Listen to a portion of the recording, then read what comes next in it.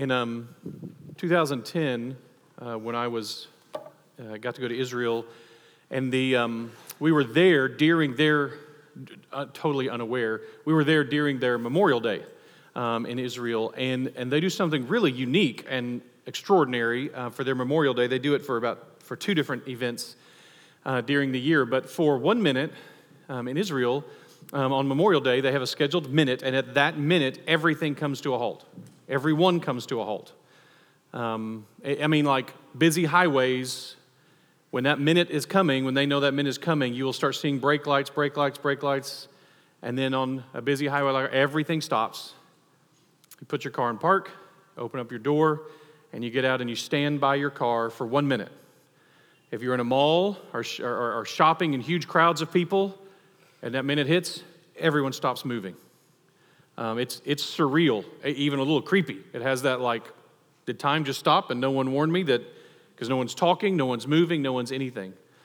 And so even though it's kind of an intriguing thing for churches, our focus is Christ and Him crucified, to engage with national type holidays and events like Memorial Day. But because we are a faith firmly rooted in the concept of gratefulness, it makes sense that we as a gathering here at the kind of Thanksgiving dinner that Sunday morning service kind of is, that we would remember things and engage with stuff like this, not as a replacement for the gospel in any way, but just because we can, and we're free to do so, and we are grateful. So what I'm going to ask is that everyone stand, and we will stand in silence for 1 minute in memory of the approximately 1.1 million Americans who have died in war, and just thanking God for His provision of one another, including for things like this. And then at the end of the minute, I'll point and we'll watch a little video. If you've got a young kid, I don't see any more young kids, little kids. This video is not gross or anything like that, but it's pretty intense. So if you've got a young kid who's sensitive to that kind of stuff, you just might know that. I don't think it'll be a problem for anyone I'm seeing, but you never know. So we will take a minute and just you pray, be grateful for these people.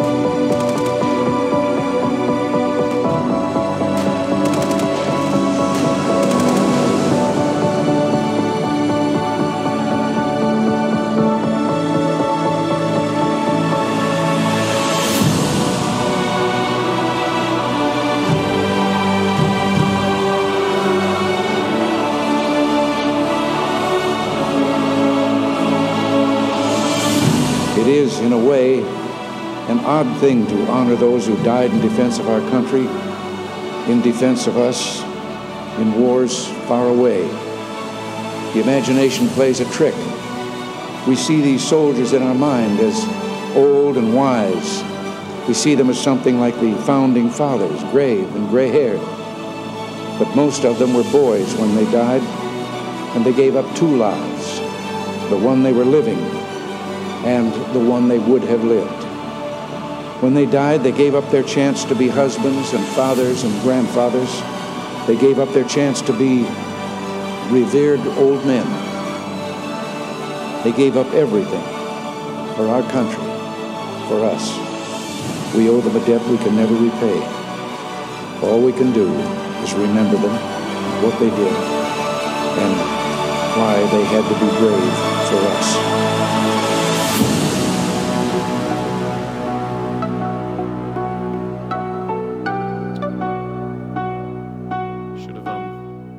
The Kleenex boxes before too.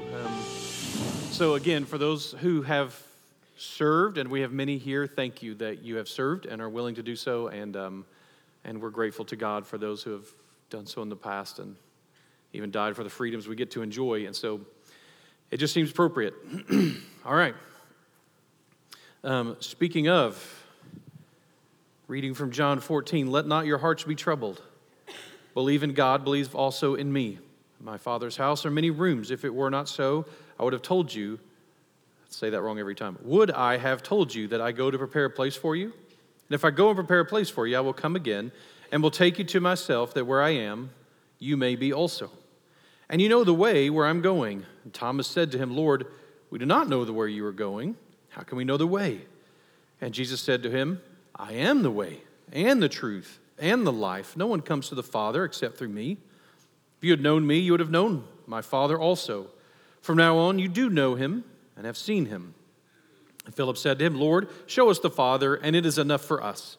And Jesus said to him, have I been with you so long, and still you don't know me, Philip? Whoever has seen me has seen the Father.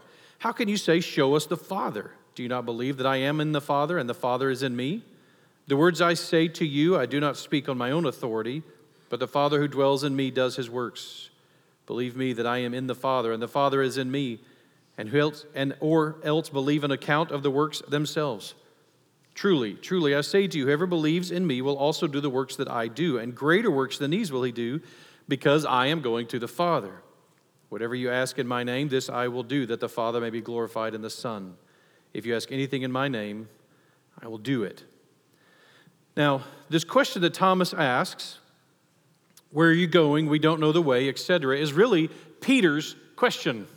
But Peter doesn't ask it this time. Peter asked it back in 1336. Simon Peter said to him, Lord, where are you going? And Jesus answered him, where I'm going, you cannot follow me now, but you will follow afterwards. So Thomas asks this time about that. Jesus answers that he is the way and the truth and the life. This is another of Jesus' I am phrases.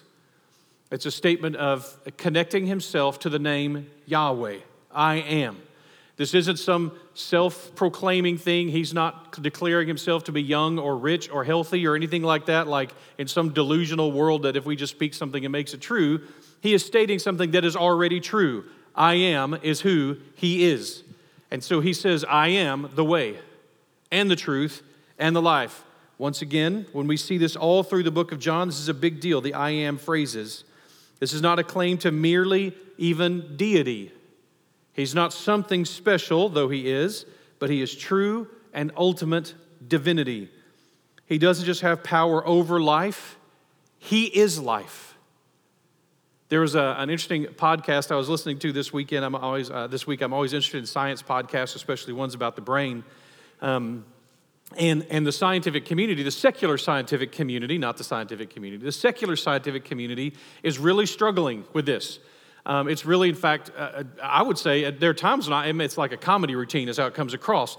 The level of denial that is necessary for them to camp where they have camped, where there is nothing but the material. There is only the brain.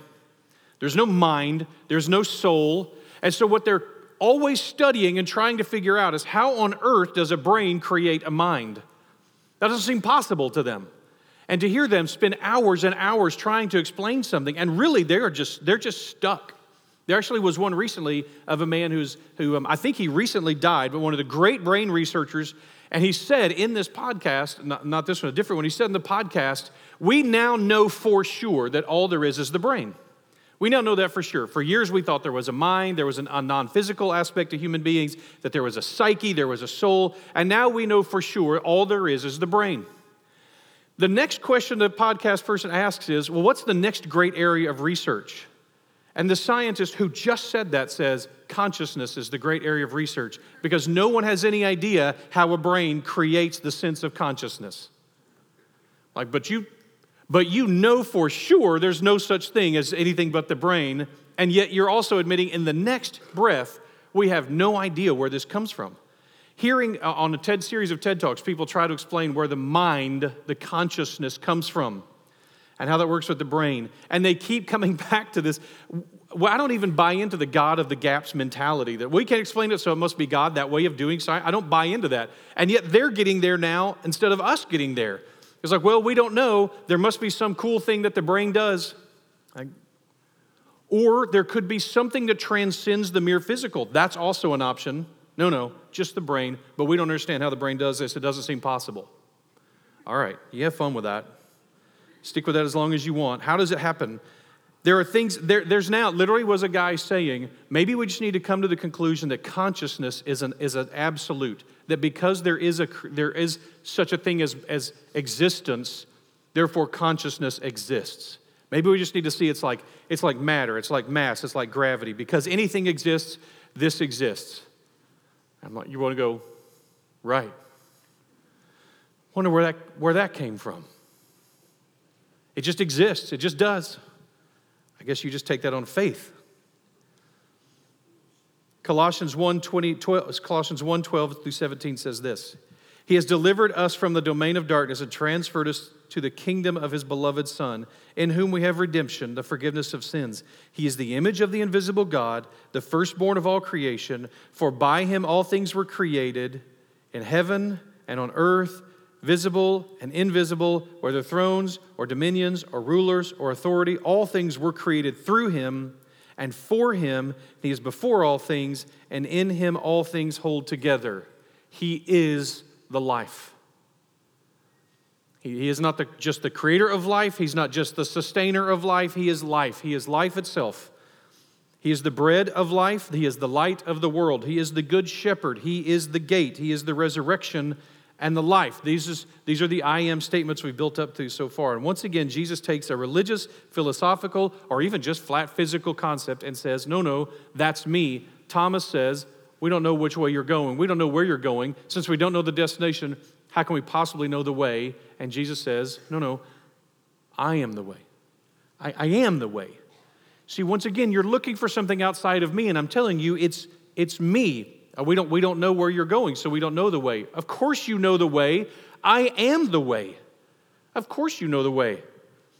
He is all of these things. Let's visit this word way for a second. This becomes very important to early Christianity, this word way. John Redford Sr. gave us one of the powerful references that Jesus uses with the idea of way, the wide way, the narrow way. And we have to choose what way we're going to follow. For those of you who are younger in the room, this is a good axiom. It's a statement of truth that you can hold on to, is this right here, okay? Your destination is determined by your direction, not your intention. So those of you who are under 20 need to make note of that, or 25 or maybe under 50. Whatever age, it doesn't matter, I guess, really. This truth is set out. Those of us who are older than a certain age have learned that the hard way. So we're just telling you in advance, if your intention is to lose weight, but the way you go is by eating a lot of donuts, your destination will not be skinny. No matter what your intention is. So if I go up to I-20 and I decide I'm going to go to Shreveport and I take a left, the fact that I decide to go to Shreveport is irrelevant if I go left, because I will end up in Dallas. No matter what my intentions are, my direction is going to determine where I wrap up. Jesus is saying, for us who are his followers, I am the destination and I am the direction. I am the way. This is who I am. This is yet another thing that he is. Isaiah 35:8 says, a way shall be there, a highway in the ESV, and it shall be called the way of holiness. The unclean shall not pass over it, and it shall belong to those who walk on the way. Even if they are fools, they shall not go astray. Follow Jesus, do it his way, walk this way, follow the path, do it this way. This language is so significant all through it. So one of the things, I'm just going to take a second and just kind of slowly kind of roll this out over the next few weeks just so you're aware of this. Starting in a few weeks, John Redfern is going to be starting his sabbatical, which means he's going to be gone for a few weeks. So I'm giving you a heads up so that you don't panic or get all nervous. Some people do change better than other people. But what this means is one of the things that we think is the way of doing things is rest, is the reminder that we need to learn to rest in who God is and not only in our own performance and not only in our own ability to behave. And even for church, so part of the purpose of a sabbatical for church staff is to rest, is to get away and rest. I did it now coming up on 2 years ago, and it's so you'll know, like it's not an extended vacation. It's incredibly uncomfortable, and it's a good thing. I'm not being negative about it, but it's very uncomfortable. John has been in low-level panic mode for about as long as he's going to be gone. So it's uncomfortable to go do this and to take this time and to focus in on other things. But honestly, as you've heard me teach on rest before, part of the purpose of a church staff sabbatical is to give you a break from us, is to remind all of us what we need is God to provide through one another in each other's lives, and there's no one person who's the only person who can do that for us or lead us in that. That's not a correct understanding.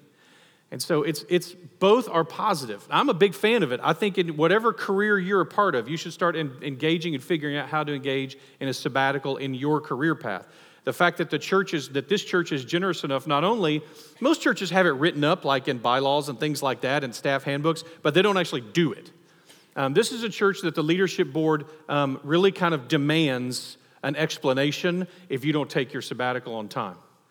Which is healthy and right. It's a good thing. So just be aware of that. We have great people who could step in and help lead us, who we can learn from, and that's part of the process of going through this. This is because we think this is the way that Jesus has created for us, is a way that involves rest and breaks and encouragement and times to recharge and restore. We'll talk more about that. Okay. Now back to I'm going to look now in Acts to reference this word, the way. How important this became to the church, to the early church. Acts 9, Acts 19, Acts 24, all reference this, and 24:14 says this, but this I confess to you, that according to the way, which they call a sect, meaning a break off from Judaism, I worship the God of our fathers, believing everything laid down by the law and written in the prophets, having a hope in God, which these men themselves accept, and there will be a resurrection of both the just and the unjust. Here we see that the early Christians were called the way, which that makes sense. Remember, we talked about Jesus as a rabbi, Jesus as the leader of a religious school, that his followers followed his way of doing things. He had a way of believing and a way of thinking and a way of praying and and so much of what we see in the New Testament is his disciples learning his way. Well, you teach us how to pray, okay? Here's the way, here's a model of prayer. Well, how should we treat children? Here's how you should treat children. How should we treat one another? Here's how you should treat one another. He has just in John 13 and 14 shown us that a big part of his way is loving one another, right? So as they're the school of Jesus the Christ, the Nazarene, what does that mean? Again, in Acts 11:26, we get to see this. Listen to this. So Barnabas went to Tarsus to look for Saul. When he had found him, he brought him to Antioch. For a whole year they met with the church and taught a great many people. And in Antioch, the disciples were first called Christians. Christian wasn't our first name. It means little Christ. It's probably a mocking term. Like you people think you're a bunch of little messiahs. Is that it? That's what you think? You think you're a bunch of little Christs? And so Christians were like, oh, if only. We'll take that name. That'd be awesome. Like what a great challenge that's constantly laid before us. Are you a Christian? Wow. I don't know if I'm willing to take up that name at all. Am I a little Christ? Man, I seek that. I strive for that. I am that in he proclaims me the light of the world like he is the light of the world. Yes. So in the sense that he has proclaimed that I am a little version of him, yes. Do I think I live that out well? No. No, not normally. But Christians, sure, we'll go with that. We will accept it. We were called followers of the way for a long time. Belief is not magical. Belief isn't the magic of this. We can believe in something that's false or wrong or error or dangerous or even deadly. What we believe in, who we believe in. Remember in the book of John, we have this all through, this verb faith. What do we faith in?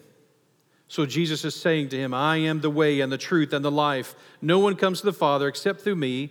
If you had known me, you would have known my Father. From now on, you do know him, and I have seen him. And Philip says, Lord, show us the Father, and that's enough for us. Now, one of the first things that strikes me in this little section, another couple of verses, Judas, not Iscariot, is going to speak. So in just a few verses, we have Thomas ask a question or make a statement. We have Philip make a statement. And we're going to have Judas make a statement. Is there anything else that stands out to you? Is there anything glaring to you that's strange about that? I'm curious where Peter is. Peter is the designated question asker of these 12, right? Of these guys. There's only 11 of them now in the room. Peter's job is to ask questions. That's what he does. He makes statements. He asks questions. I mean, when's the last time you saw Philip speak? You've never heard Judas, not Iscariot, ask a question before, make a statement before. Philip doesn't talk a lot. Thomas does some, but not a ton. Where's Peter? Don't you think? So you imagine in this room, these 11 guys sitting around this table, and they're in the middle of Passover, and Jesus just a few minutes ago told Peter he was going to deny him 3 times before the sun comes up. I think that's why Peter's not speaking. I doubt if Peter's hearing a word that's being said. I think Peter is over there either angry or discouraged or defiant, but he's stuck inside his own head. He's processing. Those of you internal processors out there, you understand this. He's sitting there going, what does he mean I'm going to 3 times? What? How possible would that? That's not going to happen. I'm not going to do that. I wouldn't do that. What are you thinking? He's wrong about this. I mean, you know he's stuck in his... Why would he say that? It's so embarrassing. If he's going to confront me, he should pull me aside and do it privately, not in front of all the other guys.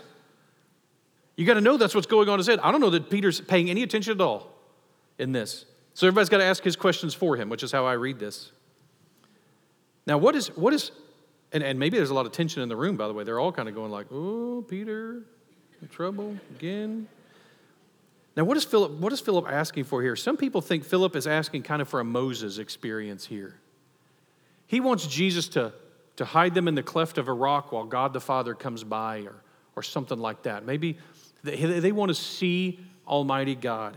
And I have an instinct because given my perspective, I know Philip is off base here.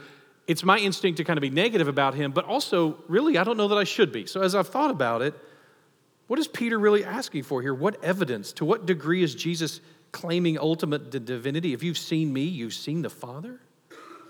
But remember, he's there to comfort them. It tells us this whole conversation is about him comforting them in this. That he wants to love them well all the way until the end. And it's kind of like Philip is saying, you know what would really comfort us? You know what would do it? No matter what's coming, Jesus, no matter what's coming next, this would comfort us forever. You know what? Just this one thing, and we'd be settled forever. Show us the Father. That's actually not an abnormal or weird or inappropriate thing for Philip to be seeking. I think I get that. You've probably had those moments in your Christian life. Listen, just once and for all, reveal yourself in such a way that I can never deny it again, never doubt it again. Would you just do that one time? Just make it so that I never have to wonder. Now, as humans, of course, I think we can twist anything to make ourselves doubt no matter what we've experienced, because we've all experienced pretty miraculous, amazing stuff. But I think that's the case. Remember, this is Philip, the one who came and said this, we have found the one Moses and the prophets wrote about, Jesus of Nazareth, the son of Joseph. That was way back in John 1. So Philip is a seeker. Philip is a searcher, it seems. Philip is looking for something. He's finally found the Messiah. But notice that way back in John 1, it was the Messiah was the son of Joseph. Not the son of God, the son of Joseph. So we finally found this Messiah that Moses and the prophets have written about. And now Philip is like, you know what would really just seal this? Now that we found the Messiah, is that the Messiah would show us the Father. Maybe he's still trying to figure out what it even means that Jesus is the Son of God and the Son of Man. So Jesus raises the stakes on Philip again. Philip says, show us the Father, and that'll be good. Jesus says, I raise. Verse 9, have I been with you so long and you still don't know me, Philip? Whoever has seen me has seen the Father. Now, it's not an I am statement, because Jesus is not I am the Father. That wouldn't be an appropriate thing to say. But the interconnectedness, there's so much the same. If you know me, you know the Father. If you've seen me, you've seen the Father. How can you say, show us the Father? Do you not believe that I am in the Father and the Father is in me? The words I say to you, I don't speak on my own authority, but the Father who dwells in me does these works. Now, I got to just comment for a second. Today's a good day to comment on this, on Memorial Day. I'm a part of the 13th generation of Americans called Gen X. And there's a 14th generation and now a 15th generation, the 14th generation, the millennials, the 15th generation, which don't really have a name yet. But here's what's intriguing about the 13th and 14th, and so far the 15th generation, is that I was the first generation of Americans to not be conscripted. The 13th generation was the first generation to not be drafted into the military. And something that Paul and I have seen over the years, as some of you guys have experienced when you do discipleship with young men, is now a couple generations past this, and there's this deep loss of the concept of authority, of what authority means. It's like you're speaking in a foreign language when you try to speak to millennials and the next generation down about authority, unless they've had someone teach that to them from childhood. But you realize all the rest of us were raised, if we did not go into the military in a key developmental time of life, we were at least raised by men who did and who understood this concept of authority. Listen, authority is easy to abuse, as everyone has said throughout all of human history. Authority is easy to abuse, but if you don't understand the basic concept of authority, you will be lost trying to navigate life as a human without a good understanding of this.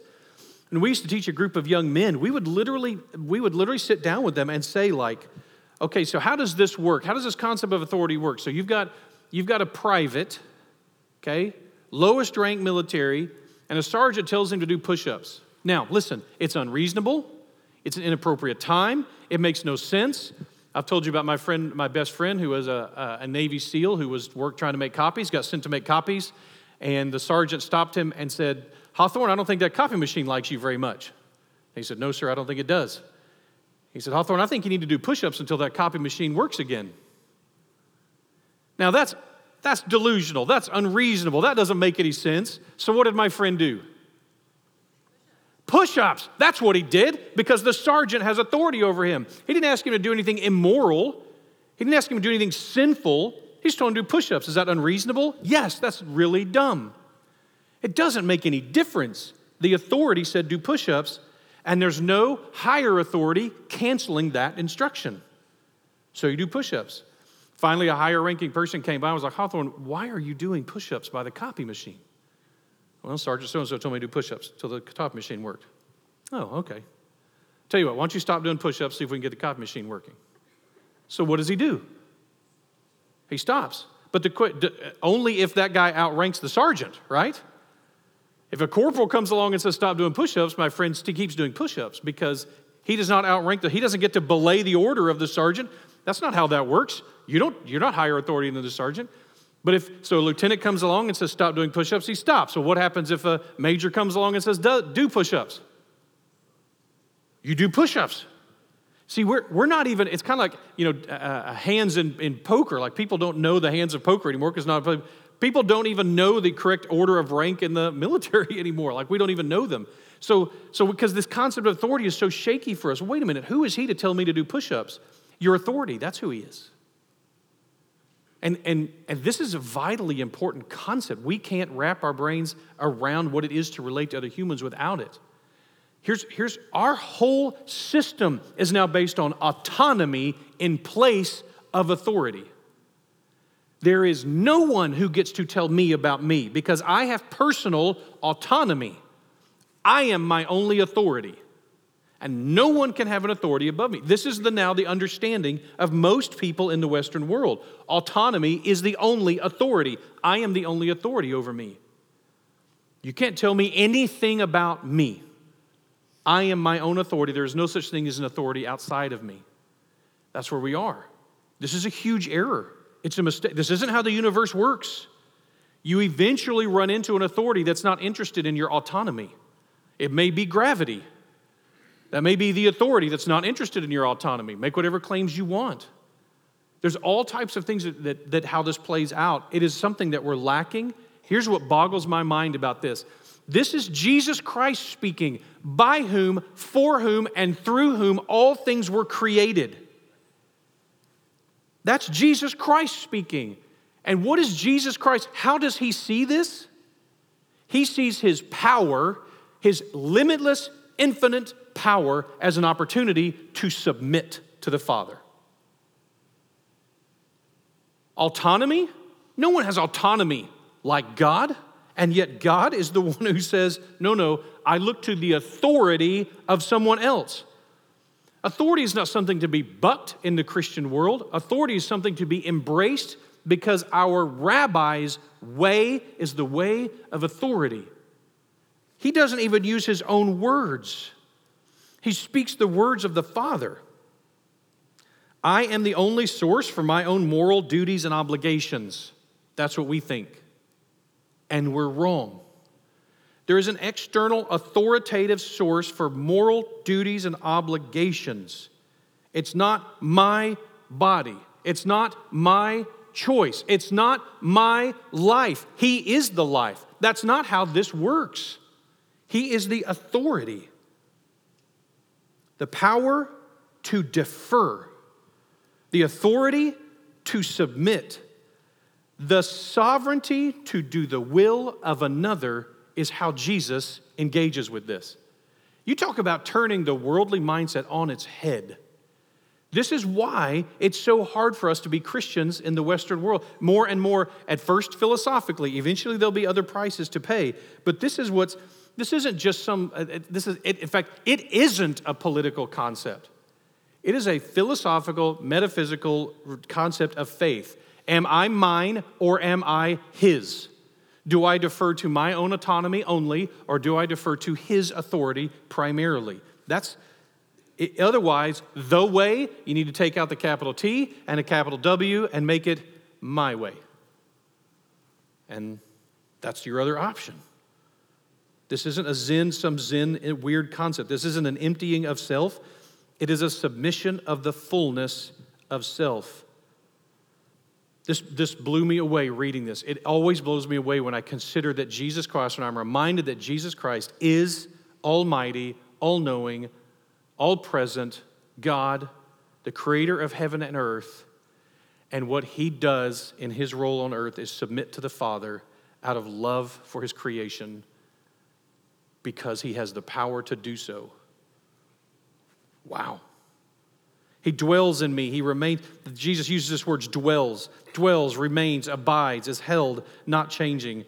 This word abides. I'm literally going to say like 2 sentences, and here's why. In a few weeks, Bob Livesay is going to be preaching from John 15. I have a funny feeling that we will spend a little time remaining, abiding, and dwelling on the word abide in that section.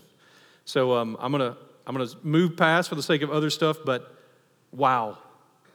The thought of God the Father God abiding with us as we abide in him, the Son abiding in the Father as the Father abides in him. This word dwell is a phenomenal, fantastic concept.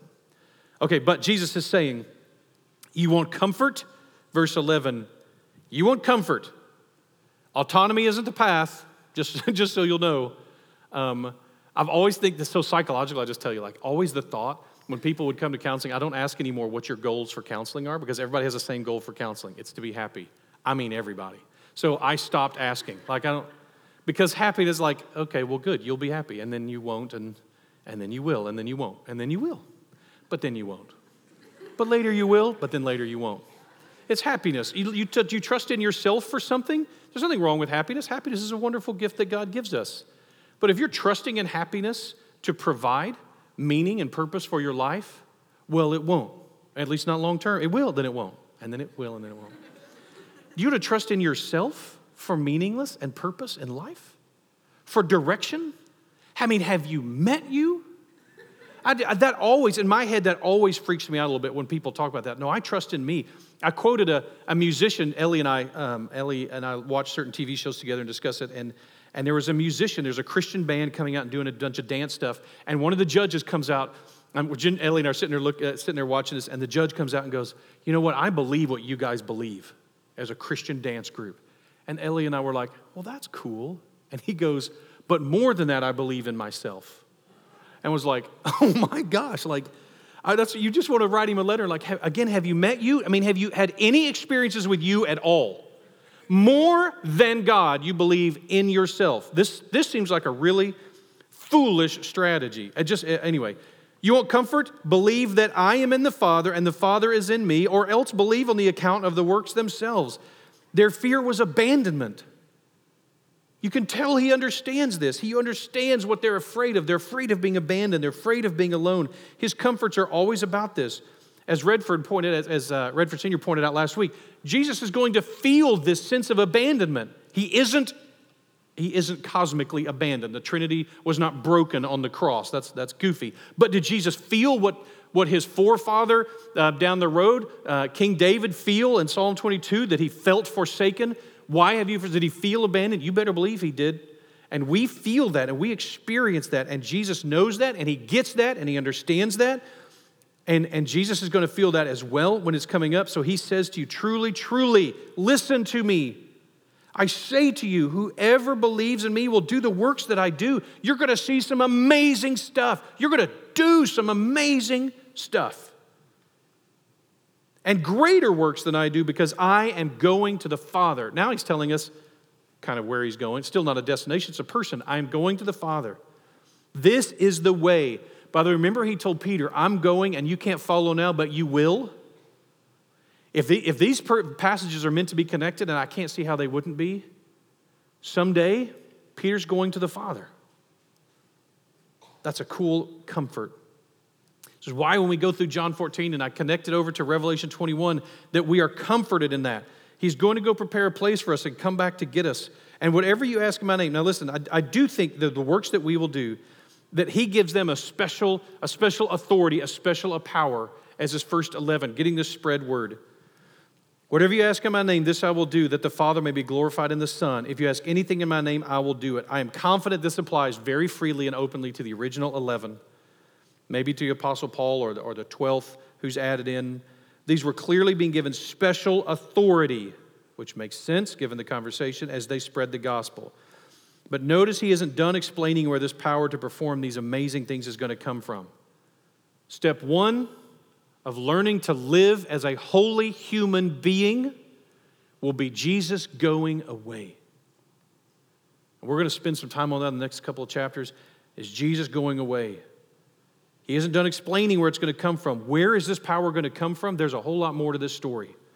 And a whole lot more that we can live out in this. Even if we don't have the same authority, the same automatic approval for the plans that the original disciples did after walking and talking and living with Jesus and being filled with his Spirit gave them. I don't know. There's debate in that within Christianity. What I am confident of is that we typically live outside the fullness of what he has for us. The fullness of living out the way and the truth and the life that he has for us. So here's what's amazing all through this passage. So often we come away with this like, behavioral modification. I just need to tough out and be nicer and gooder and whatever else. And Jesus is saying, no, the purpose in this is to comfort you. It's going to work out okay. It's going to be okay. I'm here. I'm going to the Father. I'm going to provide help. So don't give up. Stick with it. Rest in me and who he is and he is in the Father. You want to see the Father? Get to know the Son. Okay, let's pray. Father, what fun it is to dive into your word and the power of the truth.